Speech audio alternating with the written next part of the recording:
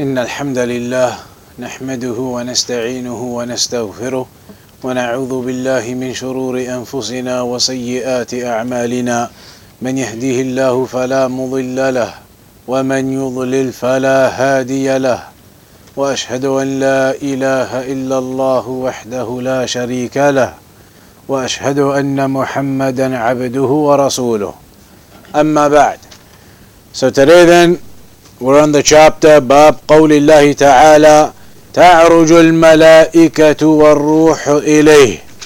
This chapter, following on from the previous one, is in the context of the topics talking about the highness of Allah subhanahu wa ta'ala, and that Allah is above, separate and distinct from His creation, above the throne, above everything, above all of the heavens and the earth, separate and distinct from His creation, and not as the people of deviation have come to believe, that Allah is everywhere. Of course, with His knowledge and His seeing and His hearing, Allah encompasses everything. But do we say Allah is everywhere? Rather, we say Allah is above, the Most High.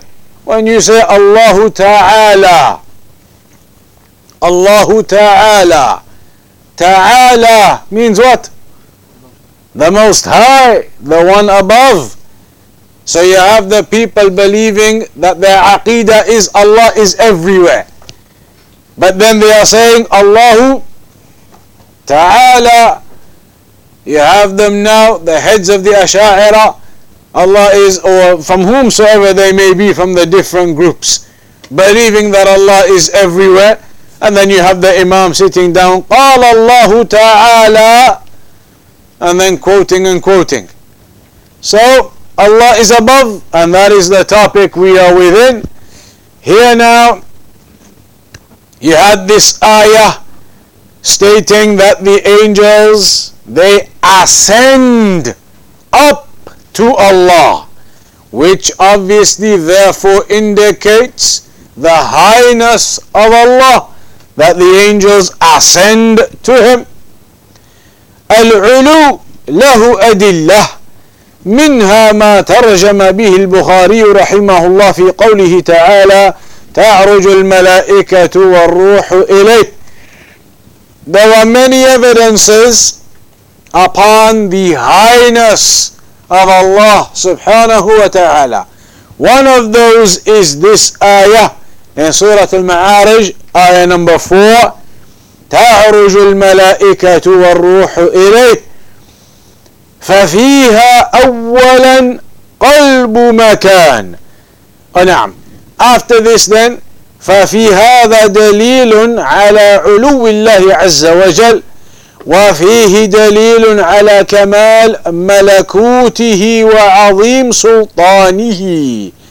It also indicates the perfection of the dominion of Allah, the absolute perfection of the dominion and the kingdom of Allah, and the tremendous the authority, the power, the kingship that Allah has over all of creation. حيث هؤلاء الرسل الملائكة العظام يصعدون إلى الله. These angels, how tremendous and big and powerful the angels are in of themselves, yet they ascend up to Allah subhanahu wa ta'ala, the creator of all of that. So here it mentions يصعد أو إليه يصعد الكلم الطيب والعمل الصالح يرفعه.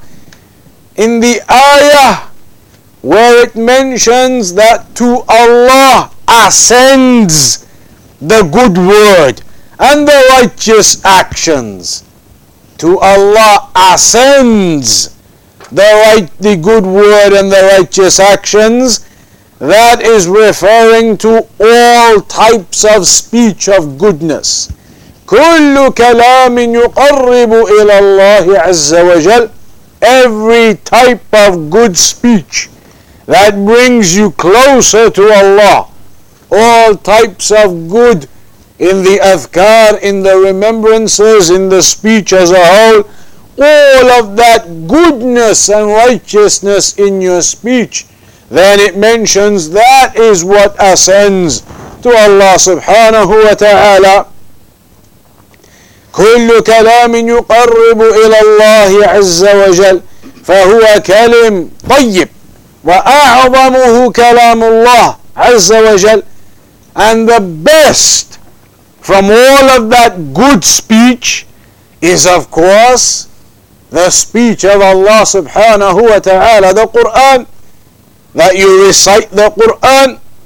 ثم الذكر, then the other types of remembrance.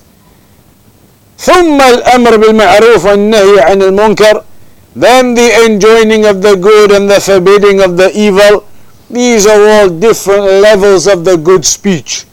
The highest level of the good speech is the highest level of the dhikr of Allah, is the Quran.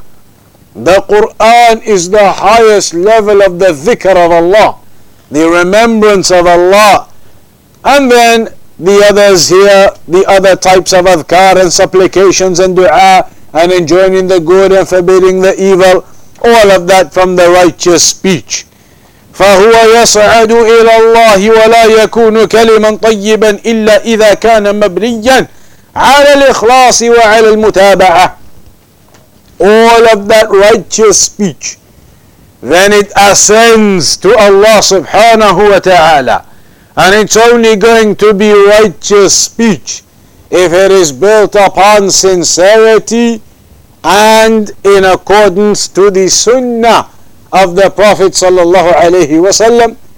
They are the two pillars for any act of worship to be acceptable and correct, that it is done with sincerity and it is done in accordance to the sunnah of the Prophet sallallahu alaihi wasallam, mentioned together in the ayah, فَمَنْ كَانَ يَرْجُو لِقَاءَ رَبِّهِ فَلْيَعْمَلْ عَمَلًا صَالِحًا وَلَا يُشْرِكْ بِعِبَادَةِ رَبِّهِ أَحَدًا.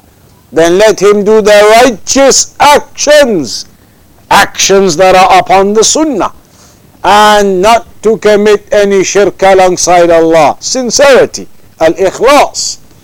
So the good speech, it must be upon those conditions. That is what is going to be classed as al-kalim al-tayyib, that good and righteous speech. Similarly, al-amal al-salih, the righteous actions, يرفعه. اختلف العلماء في فاعل يرفعه فقيل إن الفاعل هو الله. Some of the scholars said the meaning here is that Allah raises up your righteous actions, يعني أن الله يرفع العمل الصالح. وقيل إن المراد به أن العمل الصالح يرفع الكلم الطيب. But other scholars have said that the righteous actions, they are what cause your righteous speech to be raised up to Allah subhanahu wa ta'ala. But what is closer to being correct is the first, that Allah subhanahu wa ta'ala raises up your righteous speech and your righteous actions to Him. فإنه لما ذكر القول أنه يصعد إلى الله عز وجل بين أن العمل الصالح أيضا يرفع عند الله سبحانه ويجزي به يوم القيامة الحسنة بعشر أمثالها إلى 700 ضعف إلى أضعاف كثيرة. So what seems to be accurate here is that the ayah is saying Allah raises your good speech and your good actions up to Him. All of that righteousness in your actions, righteousness in your speech, in seeking closeness to Allah subhanahu wa ta'ala. But the point here in all of that is the fact that this good speech and good actions are being raised up to Allah therefore affirming that Allah is above, and that is the point. So then we have the hadith. Al-Imam al-Bukhari says, قال حدثنا إسماعيل قال حدثني مالك عن أبي الزناد عن الأعرج عن أبي هريرة رضي الله عنه أن رسول الله صلى الله عليه وسلم قال يتعاقبون فيكم ملائكة بالليل وملائكة بالنهار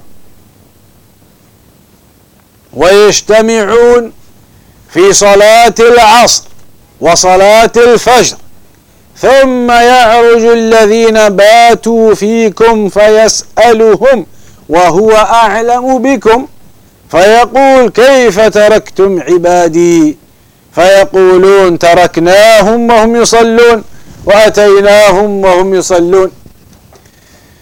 In this narration of Abu Hurairah radiyallahu anhu, that the Messenger of Allah sallallahu alayhi wasallam said that there are angels that alternate upon you. There are angels that are with you night and day. Some for the day, some for the night. And they get together, they overlap at the time of Asr and at the time of Fajr. So you have angels with you from Fajr till Asr, then other angels, they come from Asr till Fajr. So they overlap at Fajr and they overlap at Asr. يجتمعون في صلاة العصر وصلاة الفجر ثم يعرج الذين باتوا فيكم. So the ones who are with you overnight, they then go up. يعرج الذين باتوا فيكم فيسألهم وهو أعلم بكم. So then Allah asks them, and Allah is more knowledgeable of you anyway. He says, how did you leave my servants? When you left and the other angels went, how did you leave my servants? What state were they in when you left them? فَيَقُولُونَ, they say, تَرَكْنَاهُمْ وَهُمْ يُصَلُّونَ, we left them and they were, whilst they were praying. وَأَتَيْنَاهُمْ وَهُمْ يُصَلُّونَ, and when we go back to them, the overlap at Asr, they are praying. We left them in prayer, and when we go back to them, they are in prayer. So, the point of the narration is where the shahid, as we said, the hadith is saying that there are angels with you in the night and in the day. They overlap, they cross over at Asr and Fajr. So the ones who are with you overnight then ascend, and then Allah says to them, and He is more knowledgeable of you anyway, how did you leave my servants? They say, we left them praying, and when we go to them, they are praying. The fact that the angels ascend to Allah. These are the methods of Ahlus Sunnah in understanding our Aqidah. As we mentioned before, look at all of these multiple narrations throughout the Sunnah. A hadith that may not be talking about the topic of Allah being above. The key and the core and the subject of that hadith may not be the topic of Allah being above. That may just be a side issue within it. Here the key is about the angels and how they guard over you and they overlap and they change. That is the topic of discussion. This hadith, you will find it in those chapters where they are talking about the issue of the angels mostly. But here you see within it, an aspect of it has the proof also regarding Allah being above. Allah is the Most High, and that is how Ahlul Sunnah, when they put together all of the Sunnah and all of the narrations, everything clarifies everything. It all becomes clear. Now you have the people of innovation saying Allah is everywhere. Ahlul Sunnah have clear proofs, and when they come together with all of the narrations everywhere throughout the Sunnah, it is all indicating the same thing.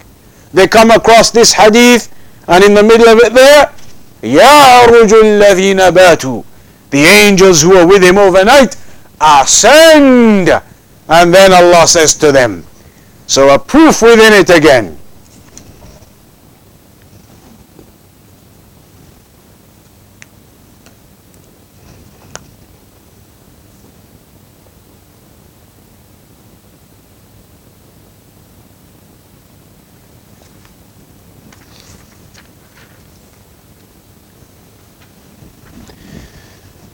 After that, the Shaykh mentions a couple of points here.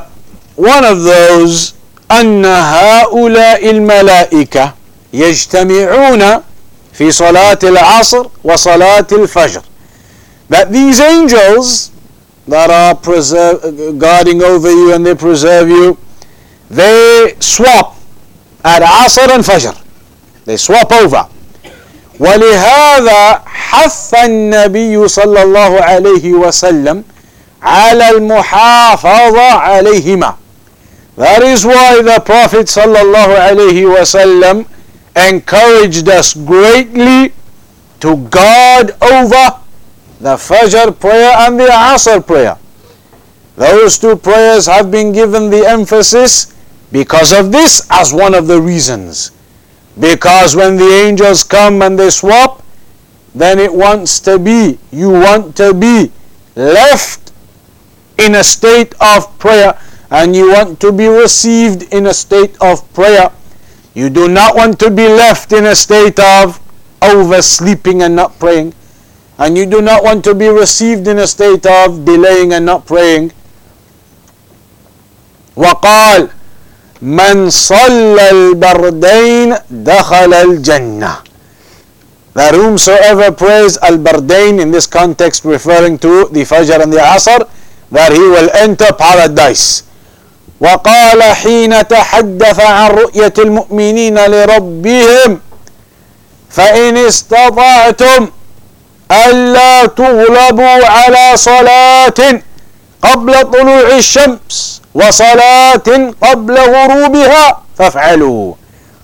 And the Prophet sallallahu alayhi wasallam, when he was talking about the believers seeing Allah on the Day of Judgment, in the context of that it is mentioned in one of the narrations that he said, so if you are able to not be overcome with the prayer before sunrise, meaning Fajr, and the prayer before sunset, meaning the Asr, then do so, meaning preserve them, guard them. Absolutely to preserve and to guard them, and to not let yourself be overcome in delaying or oversleeping. فهاتان الصلاتان في طرفي النهار. These two prayers are at the other sides, at the opposite ends of the day. One in the early morning, one coming to the end of the day. منها, also in the narration, أن الملائكة الموكلين بنا يجتمعون في صلاة الفجر وصلاة العصر. We now learn that these angels who are given the responsibility of guarding over us, that they alternate.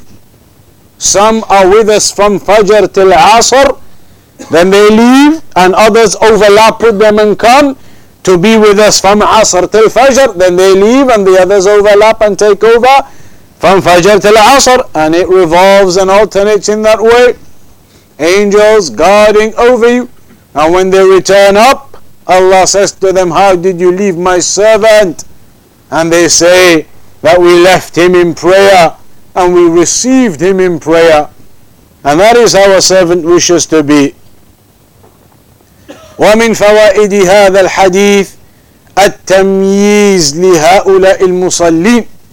From the benefits of this narration, the distinction for those people, those believers who guard over their prayers carefully, praying the Fajr on its time, praying the Asr on its time, a distinction for those believers who guard over those prayers.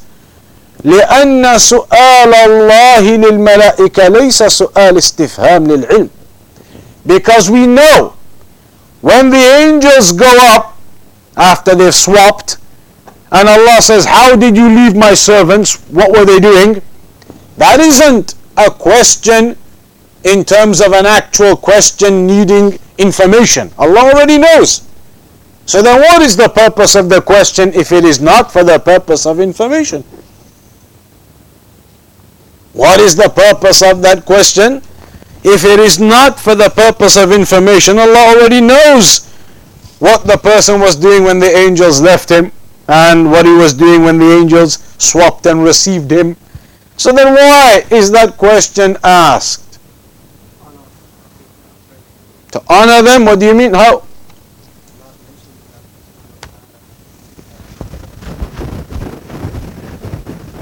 Absolutely. It is an honor for those believers that Allah says, how did you leave them? So then the angels, they mention, we left them in prayer and we received them in prayer. That is a praiseworthy statement to be made of those believers. It is honoring those believers for them to be mentioned in that goodness and righteousness, that they were received in prayer and they were left in prayer. So it is a means of honoring them that the angels in the heavens are saying we left him in prayer and we received him in prayer. Then after that, Al-Imam al-Bukhari says,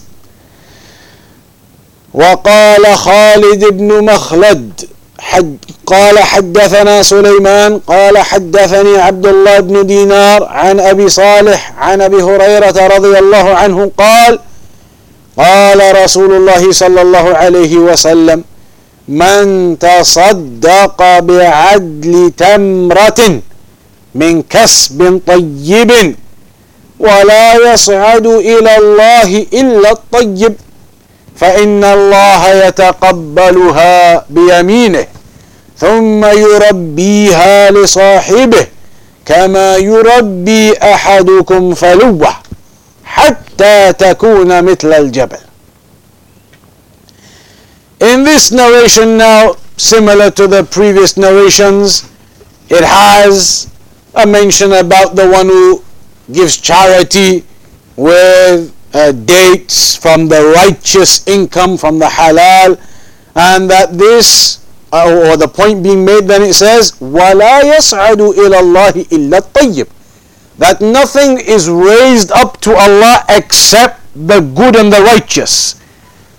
Again, the point is obviously that it's actions that are being raised up to Allah subhanahu wa ta'ala, and then it mentions that Allah takes those righteous actions with his right hand and then he causes them to grow, to expand,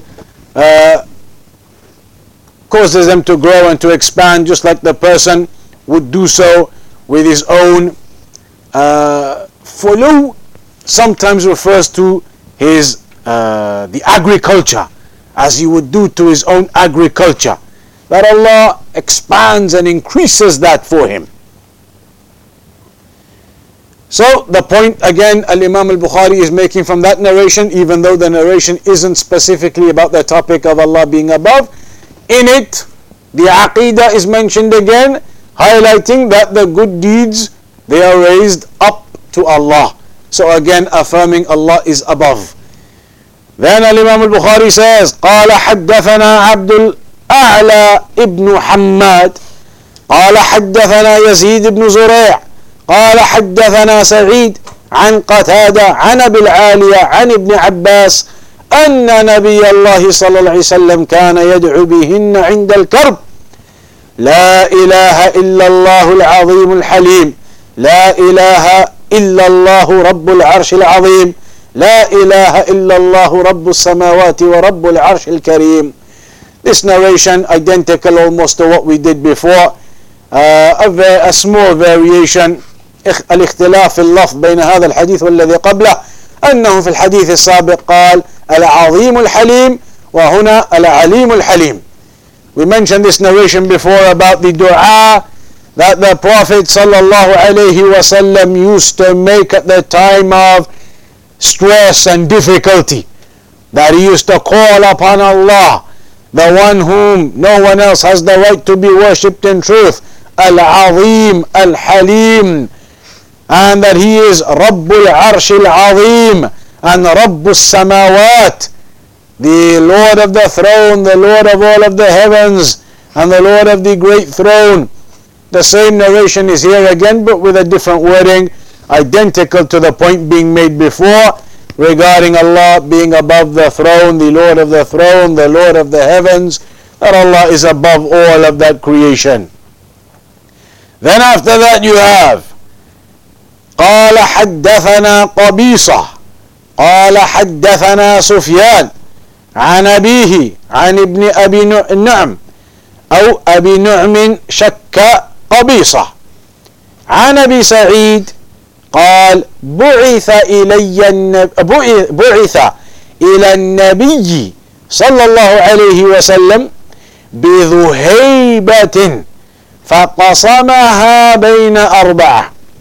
وحدثني إسحاق ابن نصر قال حدثنا عبد الرزاق قال أخبرنا سفيان عن أبيه عن ابن أبي نعم عن أبي سعيد الخدري قال بعث علي وهو باليمن إلى النبي صلى الله عليه وسلم بذهيبة في تربتها فقسمها بين الأقرع بن حابس الحنظلي ثم أحد بني مجاشع وبين عيينة بن بدر الفزاري وبين علقمة بن علاثة العامري ثم أحد بني كلاب وبين زيد الخيل الطائي ثم أحد بني نبهان.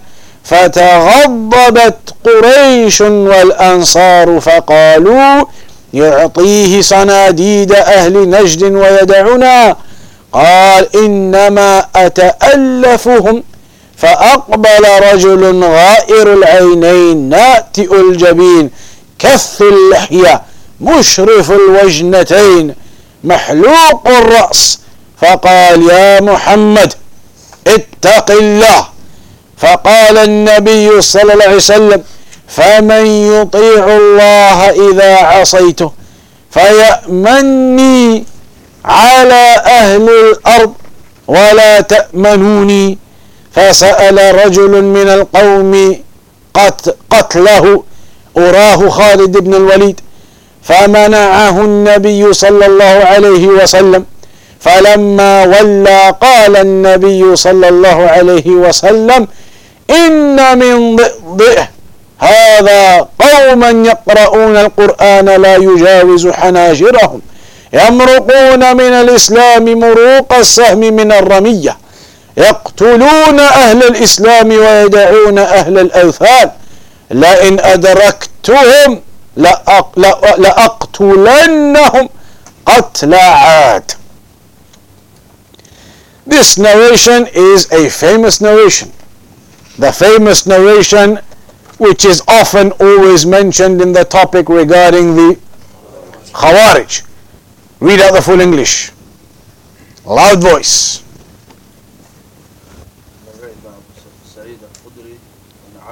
Can you hear? Louder. When Ali was in Yemen, he sent some gold in his ore to the Prophet sallallahu alaihi wasallam. The Prophet sallallahu alaihi wasallam distributed it among Al-Aqra ibn Habis al-Hanzali, who belonged to Bani Mujashi, U'ayna ibn Badr al-Fazari, Aqrama ibn Ulath al-A'mari, who belonged to the Bani Kilab tribe, Zayd al-Khayl al-Ta'i, who belonged to Bani Nabhan. So the Quraysh and the Ansar became angry and said, why did they become angry? What's happened so far? What's happened so far? Some gold has been sent to the Prophet ﷺ. He has then distributed that gold to the aforementioned names in the narration. They happen to be some of the leaders of the areas.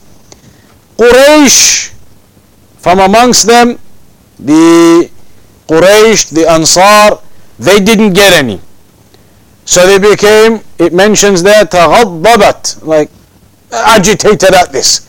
So then it was mentioned to them what? Well, they said firstly, he gives to the chiefs of Najd and leaves us. He's giving it to the chiefs of Najd, the area, and he leaves us. So then what happened? The Prophet sallallahu alaihi wasallam said, I just wanted to attract and unite their hearts. The Prophet ﷺ explained to them, the reason being, I wanted to bring their hearts closer, to give them and share it out amongst them, to bring their hearts closer. Hence I gave it to them. So then what happens next? Then their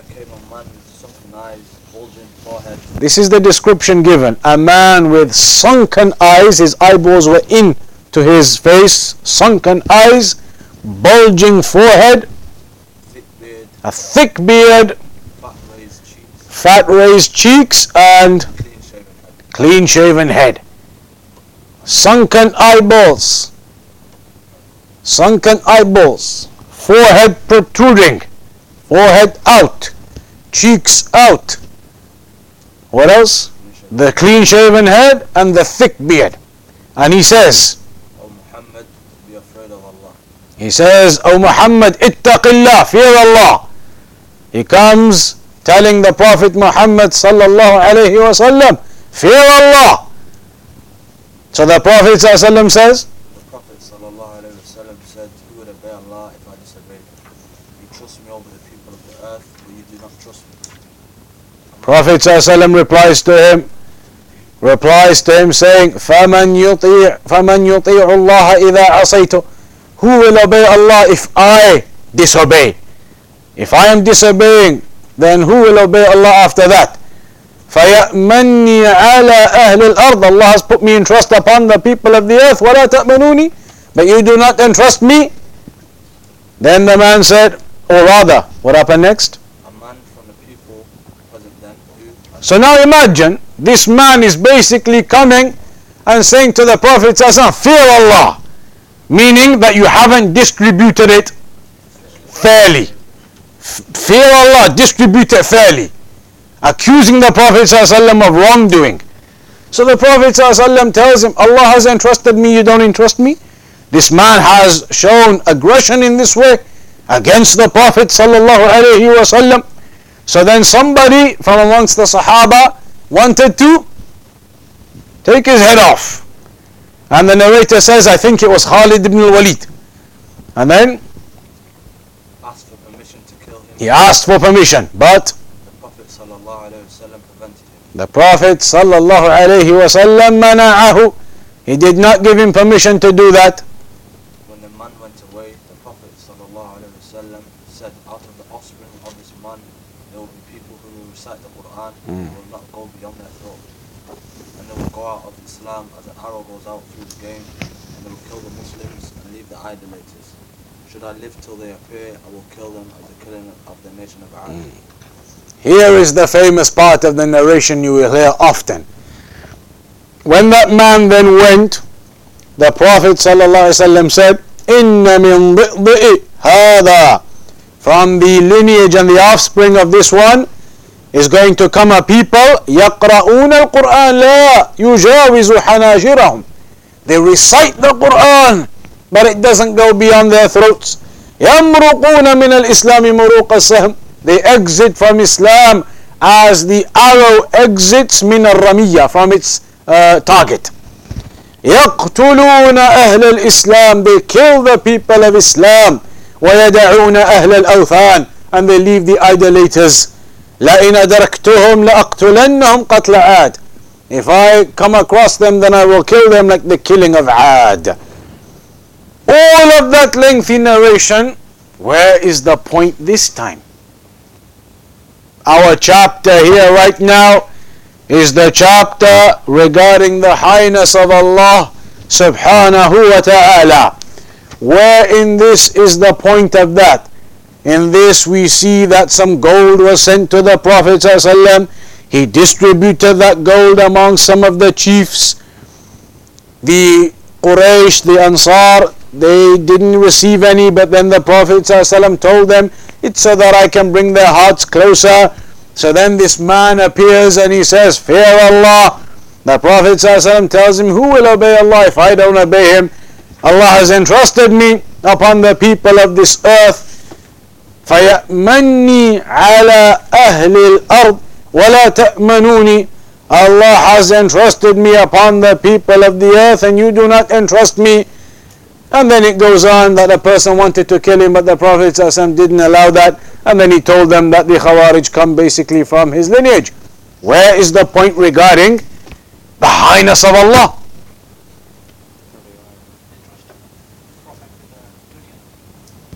So that's very close. It must be something along there. Because in that point there, it mentions that Allah has entrusted me upon the people of the earth. So we're along the lines of something there.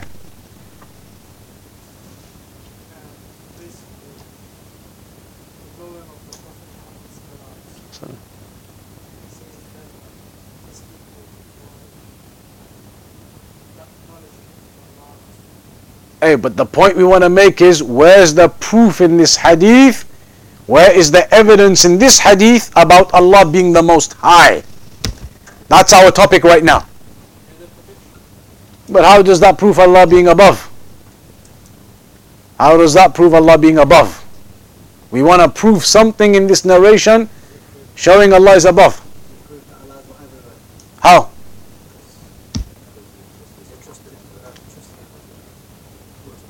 So Allah entrusted the Prophet ﷺ upon the earth, indicating Allah is above the earth.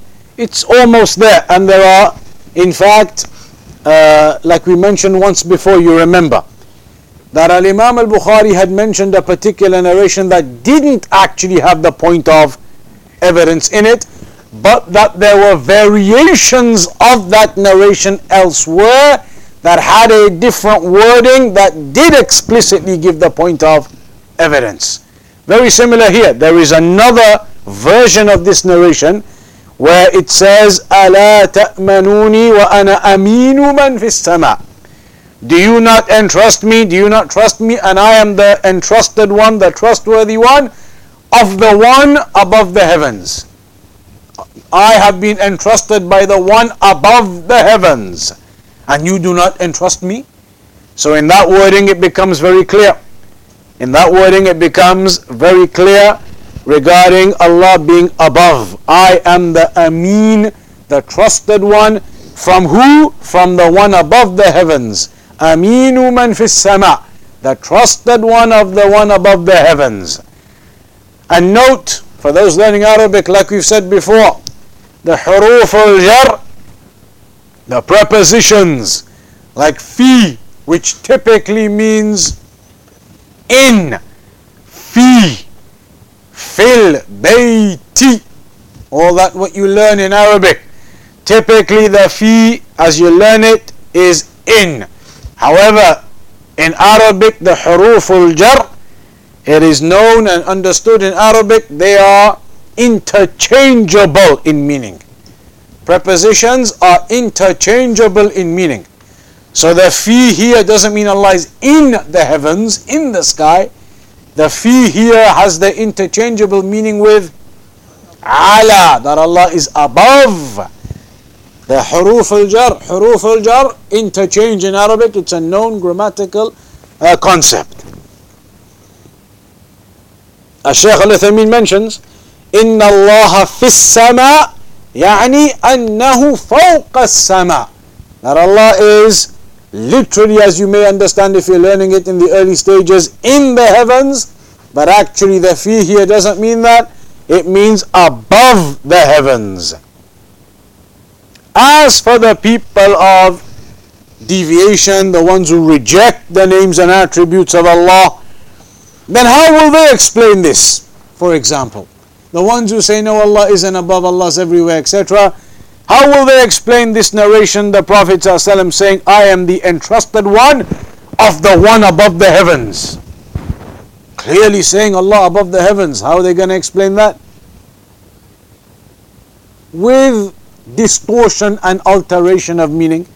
So they'll say, أي في السماء ملكه وسلطانه, that it means I am the entrusted one of the one who has the kingdom of the heavens. Not that I am the entrusted one of the one who is above the heavens, the entrusted one of the one who has the kingdom of the heavens. So now it's affirming the kingdom of Allah, the heavens and the earth, but it's not affirming anything about Allah being above when you explain it like that. And that's what they do. They'll say, no, that just means the kingdom of Allah, the heavens, everything. Doesn't mean Allah above. So they distort and they change the meanings in that way. There's the other ayah, for example, أَأَمِنْتُم مَّن فِي السَّمَاءِ. Allah is above the heavens. Clear ayah. How are they going to explain it? Same thing. They say that means Allah's kingdom, dominion stretches to the heavens.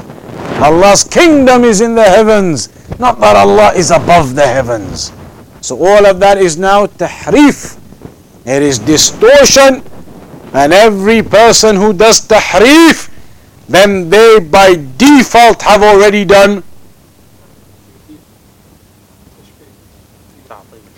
Got there in the end. Ta'atil. How so?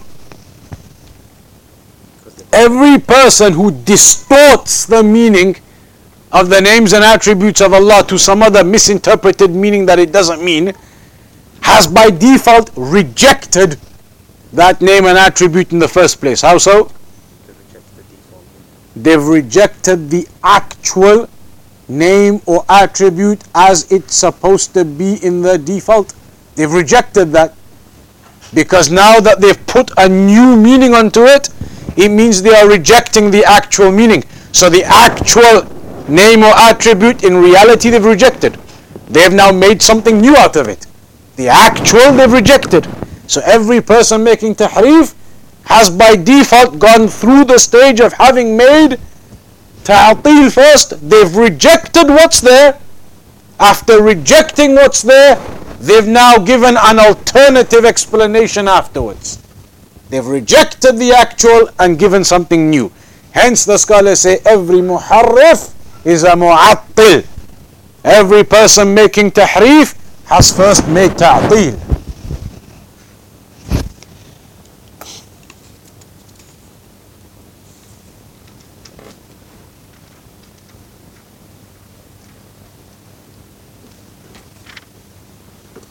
Then after that we have the hadith.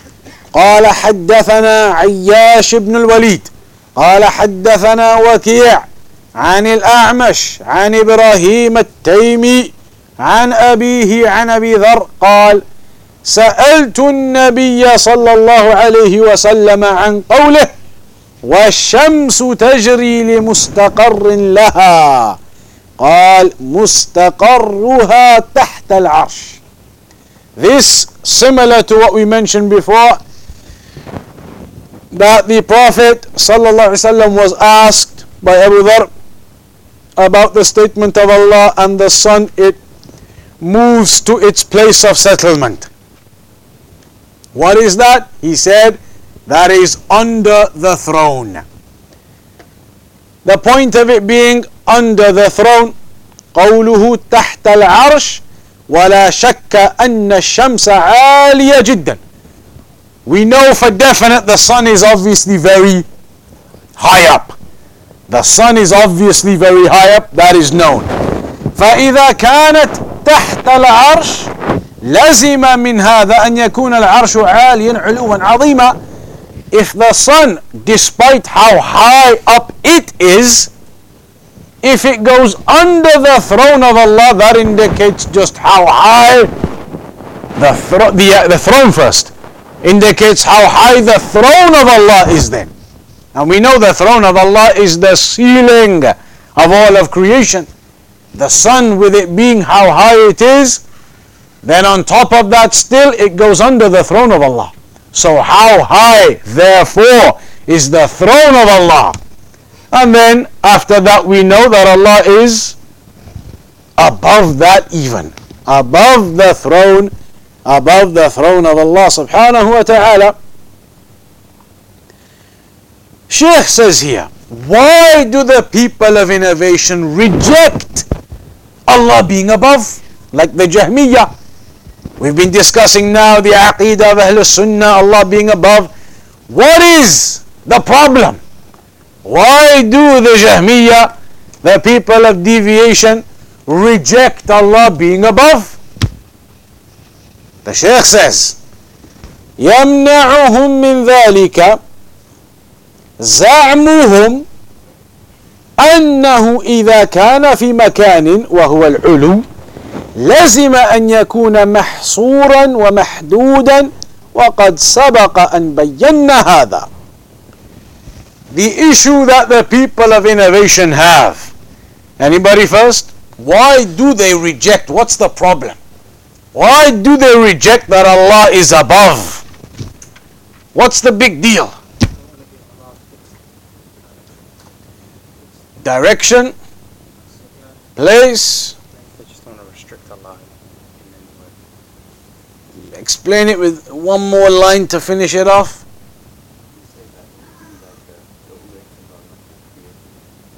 How? Because they're limiting Allah to one place. What's the key phrase they use though? Huh? How? What's the key phrase they always use? They don't want to say Allah is above because they say that's a form of restriction. How do they believe that's a form of restriction?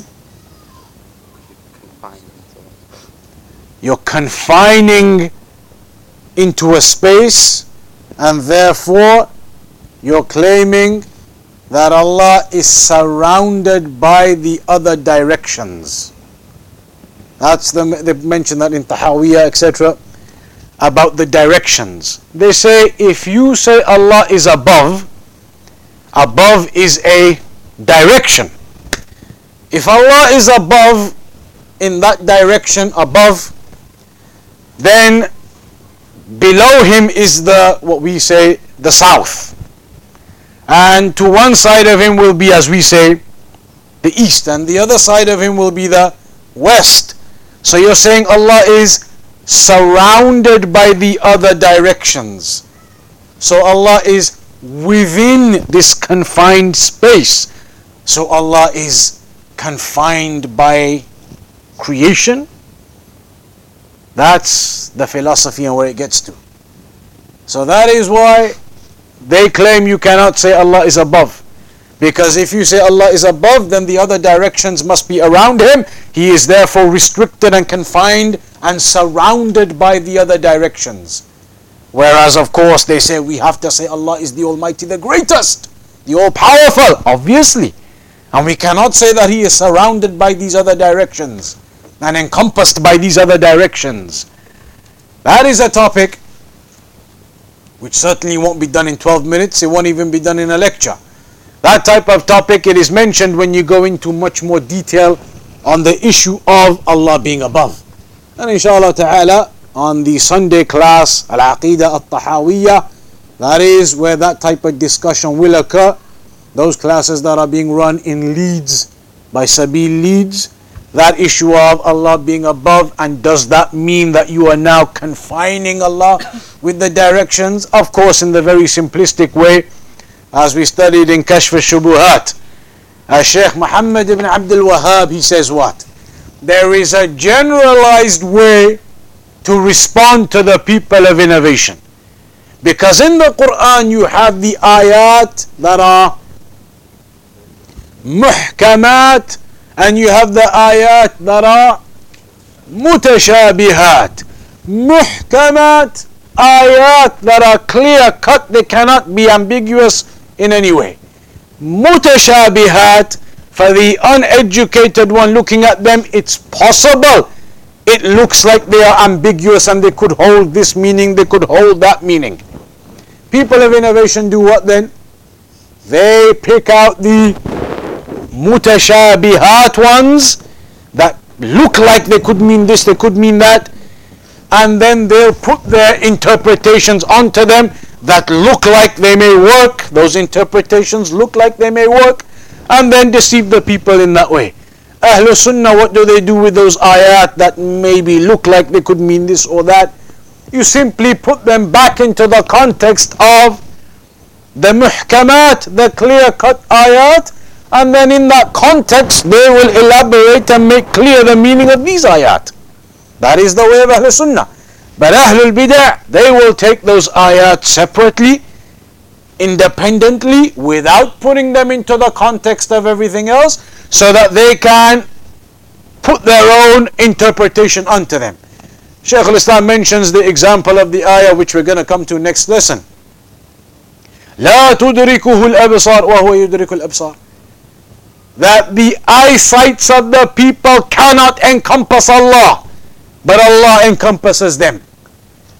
By itself, that ayah, somebody may quote it and say to you, therefore the correct aqidah is, we can't see Allah. Ayah in the Quran telling you that Allah is saying your eyesight cannot encompass Him. Simple. Aqidah. You can't see Allah. By itself, they'll take an ayah like that and give that interpretation. Looking at it like that, you wouldn't know what to do. Allah saying your eyesight cannot encompass Him, so we can't see Him surely. But then when you put it into the context of all of the other ayat, it becomes clear that the meaning of it is not that. What is the meaning of it? That's what we'll come to next week, inshallah. But the point being here, that you have ayat which are clear cut, and you have some that may look ambiguous to the one not educated, and the one who doesn't know the context with the other ayat. The people of innovation will take those types of ayat and use them. So how do you respond if a person of innovation came with that, for example? He said, look, the ayah says the eyesight cannot grasp Allah, so we can't see Allah. What are you going to tell him? You can tell him that there are clear-cut ayat in the Quran, muhkamat, saying that the believers will see Allah. وُجُوهٌ يَوْمَئِذٍ نَاظِرَةٌ إِلَىٰ رَبِّهَا نَاظِرَةٌ. They'll be radiant, looking at their Lord. Clear-cut ayat telling you you'll be looking at your Lord. So you tell him that I know there are clear-cut ayat affirming we will see Allah in the hereafter. This ayah you're trying to use with me now, I don't know how to explain it, I don't know the tafsir, but what I do know is that ayat of the Quran do not contradict. So whatever it means, it's not going to contradict the clear-cut ayat that say you will see Allah. So it will somehow be in line with them. I may not know how, but I know it's going to be in line with them. It's not what you're trying to tell me. That's the general answer, and you say bye. Here in the same way, they come to you with these types of examples, but you're going to be putting Allah into an area and other directions are going to be encompassing Him. You can say, look, all of that I don't know how to explain, and all these points you're talking about, but what I do know is that Allah has told us in multiple places, ثُمَّ اسْتَوَى عَلَى الْعَرْشِ. That I know clearly in the Quran. Allah told us He is above the throne. I know clearly in multiple different evidences that things rise up to Allah. All of these points I know, they are ayat, they are ahadith, clearly all stating Allah being above. So whatever argument you're bringing about these directions and all these south and west and encompassed, I may not know what all of that is, I may not know how to explain it, but I do know that authentic evidences, ayat and authentic hadith, will not contradict each other. So there will not be some evidence saying Allah is not above, when I know there are ayat in the Quran saying Allah is above, and there are hadith in Bukhari saying Allah is above. So you can say, I know for definite there are established evidences, clear cut, that Allah is above. This explanation you're trying to give me now, I don't know what that is, but I do know it's not going to contradict the clear muhkam ayat and ahadith. And that can be left at that. If you don't know more, you can leave it at that. But that requires what? It requires that you have an understanding of the minimum muhkamat, the minimum principles of the religion, the minimum basics. You understand the aqidah that Allah is above, and you understand some of the basic evidences for it, so that when somebody comes with whatever twisted interpretation of whatever ayah or hadith they're trying to use, you know principally speaking that this cannot be true what he's trying to say. Because principally speaking, you know the ayat and the hadith affirm Allah is above. So whatever interpretation he's got, you know he's got it wrong. You may not know how to give him the right interpretation, but you can tell him, I know it's wrong, I know the muhkam evidences are clear that Allah is above. So that's where we're going to leave it today then. Next week we'll start on that new chapter, the chapter regarding seeing Allah subhanahu wa ta'ala. So what is our aqidah regarding seeing Allah? When will we see Allah? Do the disbelievers see Allah? all of the various details regarding our aqidah in seeing Allah. That's what we'll begin with next week, insha'Allah ta'ala, at approximately the same time.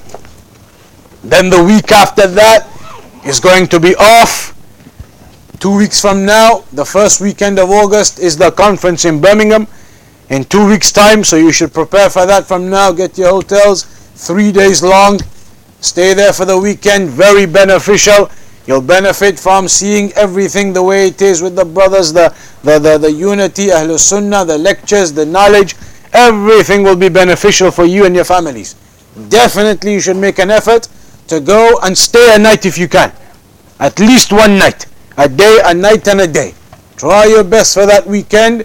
It will be something that it will be something that benefits you to a great degree. It will benefit you, your families, to a great degree. Many people in the past have spoken about these Salafi conferences in Birmingham from the years they've been going on, for over 20 years. People have gone there and they remember those as being the spark from the beginning when they began practicing. The spark of when they saw that Salafiyah, all of the communities of the UK, all of the Salafis from around the UK, the various Marakis, every single one coming together and attending for that conference. You see all the brothers, all the sisters of all the races, nationalities, every area of the UK. That is something you benefit from. It is something that is good for you. So definitely make an effort in 2 weeks' time for that weekend to go. All other classes will be cancelled. There'll be nothing else going on, just that national conference. So put that into your diaries for 2 weeks' time. Next week we'll carry on with this though, with the seeing of Allah subhanahu wa ta'ala. We'll conclude upon that for tonight. Any questions and things? It'll have to be in 60 seconds.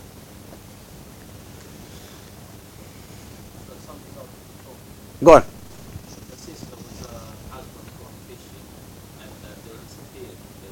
So they don't know if it's dead or it's alive. If a person goes missing, Islamically, what's the ruling then? A man has gone fishing here. He's gone fishing and he's disappeared. Boat could have capsized. He may have made it out alive. He may not have made it out alive. What's the ruling? Is he considered dead? Do you take his wealth and spread it to the inheritors? What do? You wait? How long do you wait? So like it gets to a point where it's like assumed now that. Gets to a point where it's assumed. And the Well, when does that point come?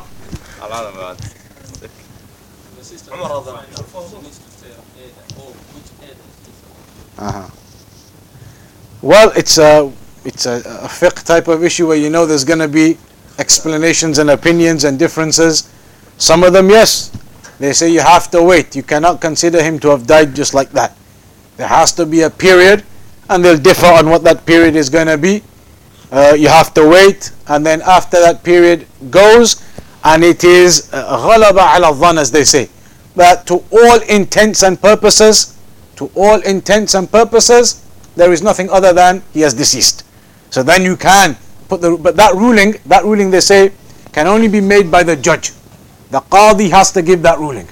You go to the judge, you say it's been 2 years, to all intents and purposes, he's died. Must have capsized. We found the bodies of his other sailors with him. We just didn't recover his body, but that's everything indicates it. The shipwreck, we found it. So now after a year you say, look, to all intents and purposes, he's died. The qadi has to make the decision though. But the details of it, inshallah, next week we'll have to do. We'll discuss it again next week if you want. We'll bring the details at the end. Remind us, inshallah.